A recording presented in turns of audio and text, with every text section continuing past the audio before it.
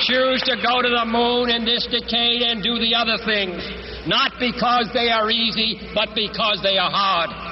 Because that goal will serve to organize and measure the best of our energies and skills. Because that challenge is one that we're willing to accept, one we are unwilling to postpone, and one we intend to win, and the others too. Welcome to Additive Snack, the podcast dedicated to enhancing your additive manufacturing journey. I am Fabian Ahlefeld, a member of EOS's award-winning consulting, engineering, and education team called Additive Minds. And I'm your host. When John F. Kennedy spoke at Rice University to more than 30,000 Americans over 60 years ago in his We Choose the Moon speech, nobody was certain that the moon was actually a reachable goal. Today, the space industry could be the next trillion-dollar industry. And that's mainly due to the vast technological advancements that have been made in the past decade. That's exactly what we talked about in the past 2 episodes of our Additive Snack series on the AM space race. We heard from NASA as well as space company Launcher on the state-of-the-art advancements in the space industry and how additive manufacturing has shaped the way we enter space since Apollo 11. If you missed these 2 episodes, we highly recommend you start with these. In today's episode, we're joined by Zach Cordero. Zach is a professor at the MIT, where he leads the MIT Aerospace Materials and Structures Laboratory, and also recently started a class for aeronautics engineers on additive manufacturing. Zach's research spans from investigating new materials specifically designed for additive to post-processing technologies that have the true potential to change material properties that are required for the most demanding applications in space as well as aviation. Zach, welcome to Additive Snack. Thank you. Thank you, Fabian. So, Zach, I'm curious. We just spent the last 3 hours at the first class that you're teaching here at the MIT around additive manufacturing in the space of aviation and aerospace. How did you get to the point to initiate that class and run it for those students? Yeah. So this class, it's a week-long crash course in metal additive manufacturing, and it's part manufacturing, part design. So over the course of the week, students, they design, print, and then test an impeller and a circulation pump. And the motivation for the course was this workshop that I ran last spring for, it's actually for launch companies. It was focused on materials challenges and reusable rocket engines. Okay. And there was like this chorus of demand from the attendees, like Blue Origin, SpaceX, and other companies, for workforce development and highly trained engineers who are familiar with turbomachinery, material selection, additive manufacturing. And we felt that like this course that we developed could fill this need that we heard from these companies. Yeah, awesome. I mean, if we look in the industry, workforce development is a huge need, right? In manufacturing alone, we have, I think, 500,000 open jobs currently in manufacturing. That's expected to grow to above 1 million. So folks like you who develop the workforce of the future, the engineers of the future, highly critical to the growth of not additive manufacturing alone, but the whole manufacturing industry. And I think you also have those companies as guest speakers in your class, right? Yeah. So there are 3 guest presentations from different companies. I mean, you, of course, you gave this presentation this morning. Yeah. Discussing, EOS and laser powder bed fusion. The other presenters, so Wednesday, we're going to hear from Relativity about large format additive. Awesome. Thursday, we hear from Carpenter about materials for additive. Mm-hmm. And then Friday, we're going to hear from David Gregory from New Frontier Aerospace about his experience with additive, basically over the past 10 years, from Blue Origin to Ursa Major to his new company. Yeah, very incredible format that you're putting together. And you've been in the space of additive manufacturing for a while now. You're a material scientist by education. And you're now setting up this program, which is really mainly targeting space, which is also what we're talking about in this mini series. Why is additive manufacturing such a good technology for the space industry? Yeah, there's several reasons for this. One thing related to the class, the students, some might go off into space because they're like, rocket geeks, but some are aviation nerds. And I think that the students will take additive. I mean, they're learning about additive in the context of space, but they'll take additive when they go off into the workforce and to new areas in aviation, electrification, these different applications. So it's not just, space, cadets in this class. Sure. My research in particular, and then is mainly focused on additive for space. And there's this huge demand from these space companies for additive. And the reason is there's like a perfect overlap between capabilities of additive and like the demands and needs of, in particular, like launch companies and companies that make spacecraft. So like the cadence with which they make these machines aligns perfectly with like the production volumes and build rates and of additive manufacturing. The materials actually align very well with the materials required for propulsion devices. And there's, with space, you make these like high performance components, low volume production runs, and like that's exactly what you look for with additive. Yeah, exactly. And it's like a perfect alignment. So like a symbiotic relationship between additive and these like new space companies. Yeah, beautifully put. Symbiotic relationship, and it kind of aligns with what I typically try to draw on the board. And I think I did it for your students this morning as well. As you have the performance on one axis, and you have the supply chain economic impact on the other. And truly, as you said, space fulfills both by using the agility of additive manufacturing and the development speed, but also delivering the high performance impact that it can bring to the industry as a whole. And so we talked before, and I really liked how you also try to distinguish between three main impact factors that you also just mentioned that make additive so perfect for the space industry. And that is materials, that is design, and there's actually also a post-processing component to it as well that we'll touch on later. Tell me a bit more about the material match for additive and space, but also what you're working on in the space of materials. So if you look at propulsion devices, there's a thrust chamber, for example, comprises a copper liner and then typically a nickel-based superalloy like jacket. And with today's additive capabilities, copper is relatively straightforward to print. And in fact, companies have like evolved to print copper components explicitly because of the demand from these launch companies. And so like the material suite offered through additive aligns very well with the needs of today's propulsion devices. So like the gas generator engines that SpaceX uses for their Falcon 9 and like what most companies, like small launch companies are currently developing. Where there's maybe an issue and a mismatch is in a lack of current materials options is in these next generation propulsion devices like SpaceX's Raptor and Blue Origin's BE-4.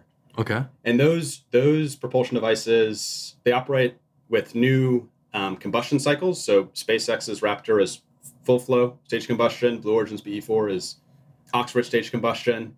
And in particular, there's like these incredible materials challenges in the ox-rich turbopump in these devices, where the oxygen pressures and the temperatures in the turbine inlet of the turbine pump are so high that basically every metal, if there's some kind of a frictional heating event or a particle impact from FOD, every metal under those conditions will like burn.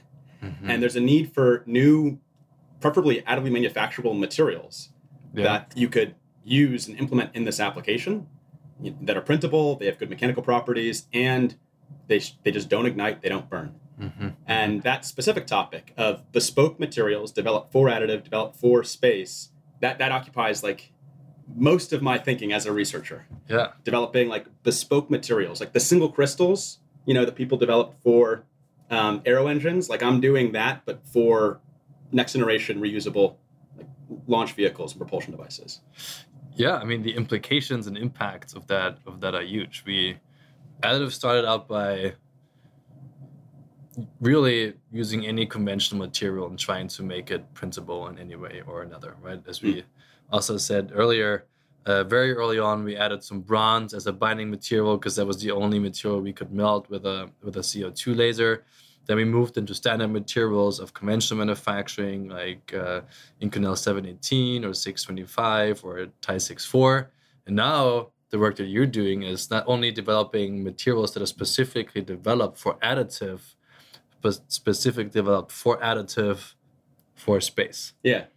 So can you? I know you're even working on a certain material, and the IP is not fully buttoned up yet. But can you give us a small sneak peek into what you're working on? So first, about like developing new materials, there's only like 2 opportunities to develop a new material that ends up like making money for the inventor.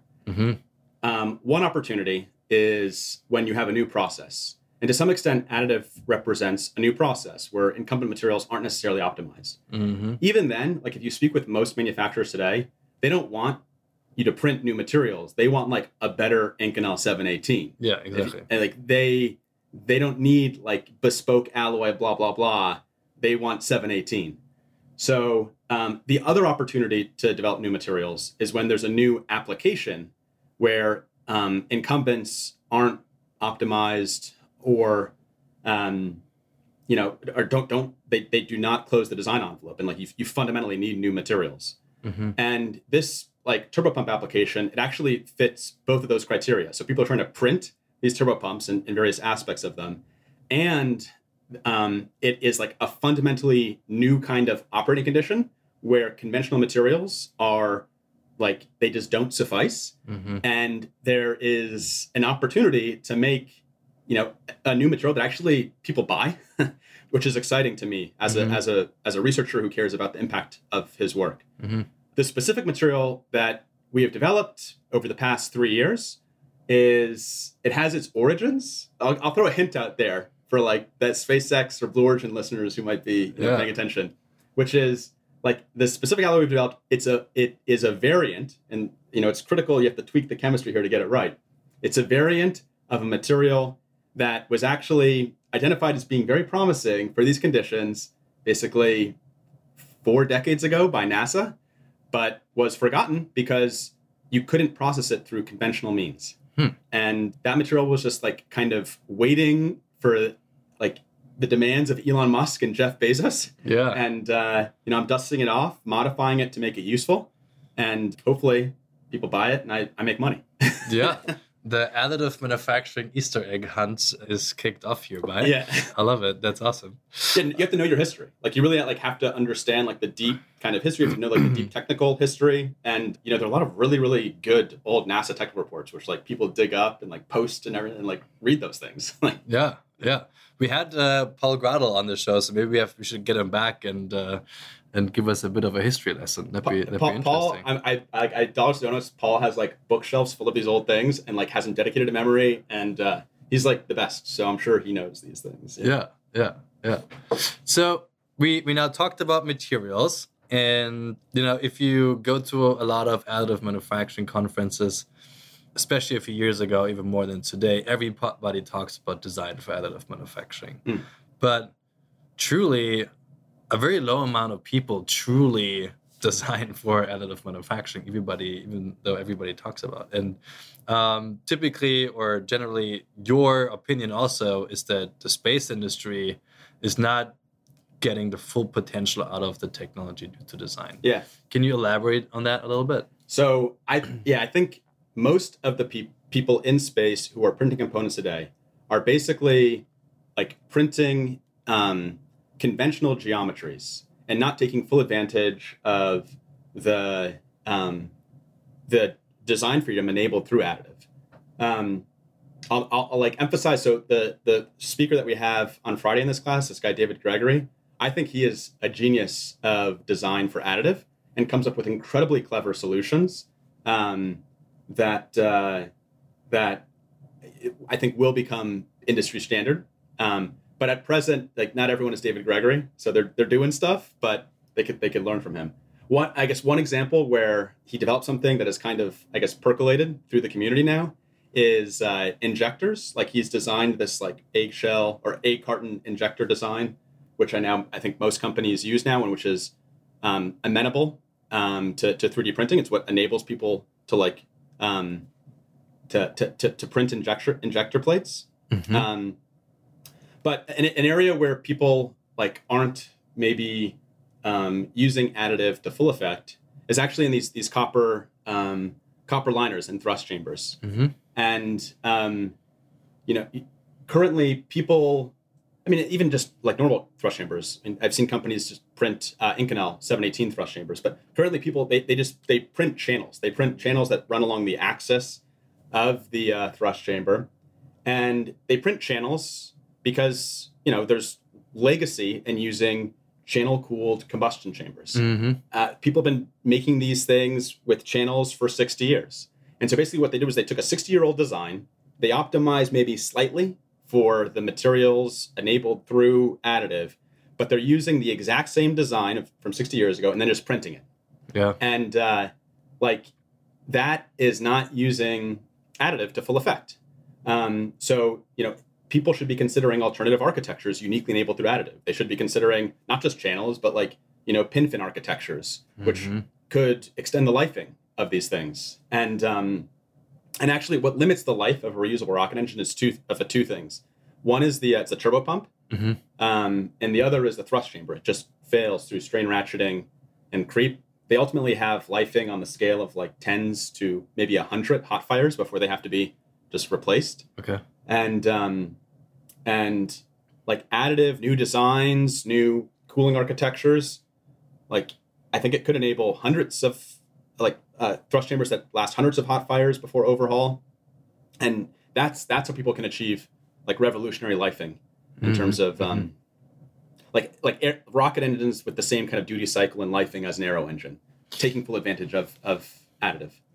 Yeah, and I would say that challenge is not unique to space. That challenge is unique to every industry that is adopting additive manufacturing, because you have these legacy applications that have been designed over generations for conventional manufacturing, and it's just that's what it looks like, and that's the function and the unique components of such an application. I think it can go too far. I think it can go too far as well. So I think it can go too far where people just make totally non-functional but beautiful looking designs that are enabled by additive, but why would you print that? Why would you use it ever?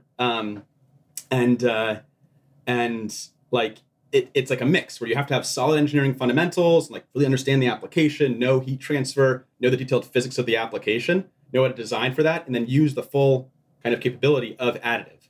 And people, there's disrupt this, disrupt that, the startup culture, disrupt everything. And some things, they shouldn't be disrupted. They're actually highly optimized designs. But there are those instances where you can kind of take a new look at something and maybe engineer new performance enabled through additive.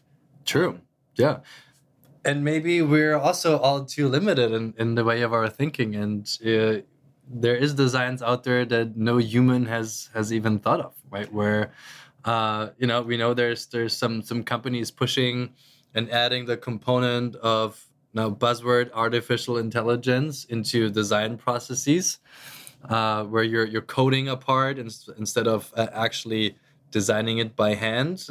There's a lot of work still to be done, I believe, because most of these are not simulation-based designs. You add process parameters, and then you add physics and certain physics models into that design, and it spits out a cool design that looks like an alien spaceship. Yeah. But it might just be taken a bit too far. But I do wonder, what's your opinion? Is the truth in the middle? All right. So the truth is in where you can make money. And and so ultimately the high value parts are parts that you can sell to people, or that people's lives depend on. And if you're going to sell a part, often it has to meet some kind of standard. So these companies, they should be considering ASME standards. And when there's an ASME standard on an artificially intelligence designed component, then you can make money on it. But until then, it's really an academic endeavor. And I think it's really cool from an academic perspective. And I think there probably is basically that activity, it mainly should be academics pursuing it, I think. If your intent is to make money through that, good luck. Yeah. Yeah. And maybe it starts with some non-critical industries. Yeah, Have some true. artificially designed shoes, and then you move. That is cool. You move one step closer and into maturity. Yeah. So consumer products. Yeah, there might be demand for that because of the aesthetic. Yeah. But for critically loaded components, people design to standards. And how do you design one of these organic, alien-looking things to a standard? I have no clue. It's a research question. Yeah, it's a research question, and then at some point it becomes a standard question again. Yeah. Right? Just like how do we certify an additively manufactured components for a medical application or for a space application where we've never done that before. Yeah. So we talked about material, we talked about design. Now, the part that most people forget, which is post-processing. Yeah. Right? We talk about design for additive manufacturing, but truly we mean design for additive manufacturing plus post-processing, but there's more implications than just removing support structures in the space of post-processing. What is your take on that? So this relates back to like the question of additive plus space and like that like beautiful marriage. Yeah. And I guess space is like another reason why additive is perfect for space is that like with launch in particular, if you're not doing a reusable vehicle, basically the part needs to last like 6 minutes. Mm-hmm. And so provided it works for 6 minutes, like you're good. So really you're not pushing on those properties that are fundamentally limited with additive components. So like creep and fatigue. Creep being, deformation under sustained load at high temperature, fatigue being like crack growth under cyclic loading. And so like in order for additive to enter into high value markets, especially like laser powder bed fusion components, in order for those materials to enter into super high value markets, like the turbine blades and the turbine vanes and the compression seals that like GE makes all their money on, there needs to be like a fundamental step change in the properties of these components. And I don't think you'll get there by modifying the printing. I think you get there by modifying the post-processing. Mm-hmm. So you adjust how you heat it, you tailor how you heat it, like you like really dial things in so you can transform this part, which has beautiful form, but maybe not so good properties, into a part with like really, useful performance and form, but also the critical properties that you need to operate 10,000 hours at 1200 C for forever, which is like an airfoil.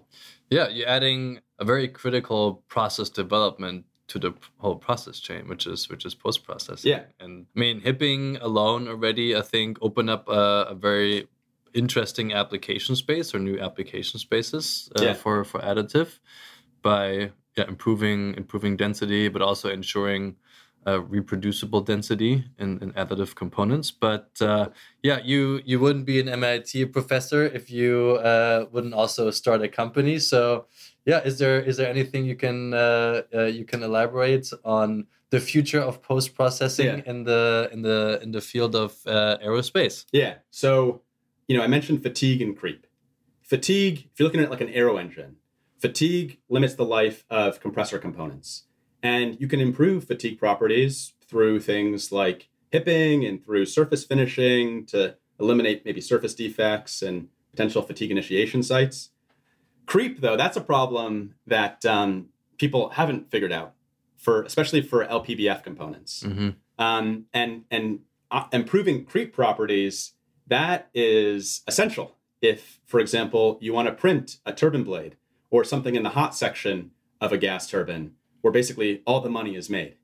And so I had a paper come out recently which describes this heat treatment we developed, which transforms the grain structure of additively manufactured materials from this fine as-printed grain size to a coarse columnar one.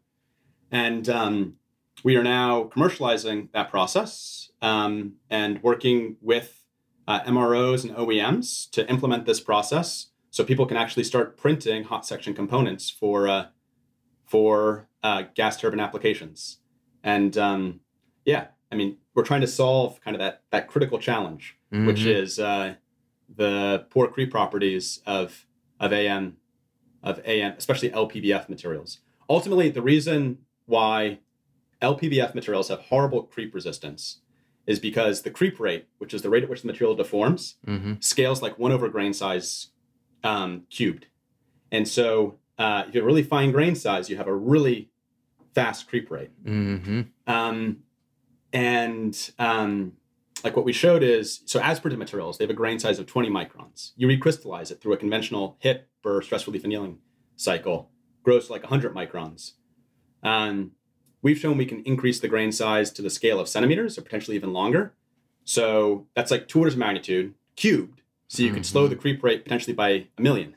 Yeah. And, that's 1 million times longer life. So that's incredible. Yeah. So that's, when people talk about like startups and like it's 10x better, we can say like it's a million times better. Right? People get excited about that. Yeah, that's true disruption. Yeah. But if someone had told me that I would be starting a heat treatment company when I was in high school, I would have laughed at them. I wouldn't have believed them. Yeah. I don't even know what a heat treatment company is or like at that point, but you just follow kind of where the interesting problems and challenges are and where the demand is. And I think this company, it solves an important technical problem. There's like awesome kind of engineering that goes into it. And we hope to have a real impact, enabling, next generation, more energy efficient, higher performing turbo machinery. Yeah, that's incredible. And truly a challenge that the industry is facing on a daily basis, right? From especially organizations that are trying to expand the application space and trying to push additive further and further into high performance and long lasting applications. Will there ever be a single crystal application in additive? We're working on it. We're working on it. I really, really hope we solve this, because then I can buy an island in the Caribbean and kick back and enjoy daiquiris the rest of my life. Yeah, that'd be very boring, and we would lose a bright mind. I'll set up a service bureau down there or something, and I'll print parts all day, but at least I'll be near the beach or something. Yeah. All right, I'll come visit you. All right, man. Well, thanks again for being on Additive Snack. It was a delight to have you on the show. Also, thank you for inviting me to speak at your class. It was really awesome to see all those bright minds thinking about additive manufacturing and trying to dive deep into the process. So, yeah, I want to thank you again. And thank you for the opportunity. Thank you for the opportunity, and thank you, sincerest thanks for coming to speak this morning, because the students loved it. So thank you. Even though additive manufacturing already today lends itself perfectly to space applications, the rapid advancements in materials, post-processing, and the capabilities of engineers working on them will continuously accelerate the development of more efficient engines, reusable components, and completely new designs. Zach, thank you for joining us on Additive Snack. Next week, we'll launch our final episode of the Space series with Tim Simpson, a professor of engineering design and manufacturing at Penn State University. Tim runs one of the best additive programs in the US, and he also consults NASA Langley Research Center on system design and additive manufacturing. Subscribe to Additive Snack on your favorite podcast app to not miss that episode. Until next time, I'm Fabian Ahlerfeldt, and you've been listening to Additive Snack.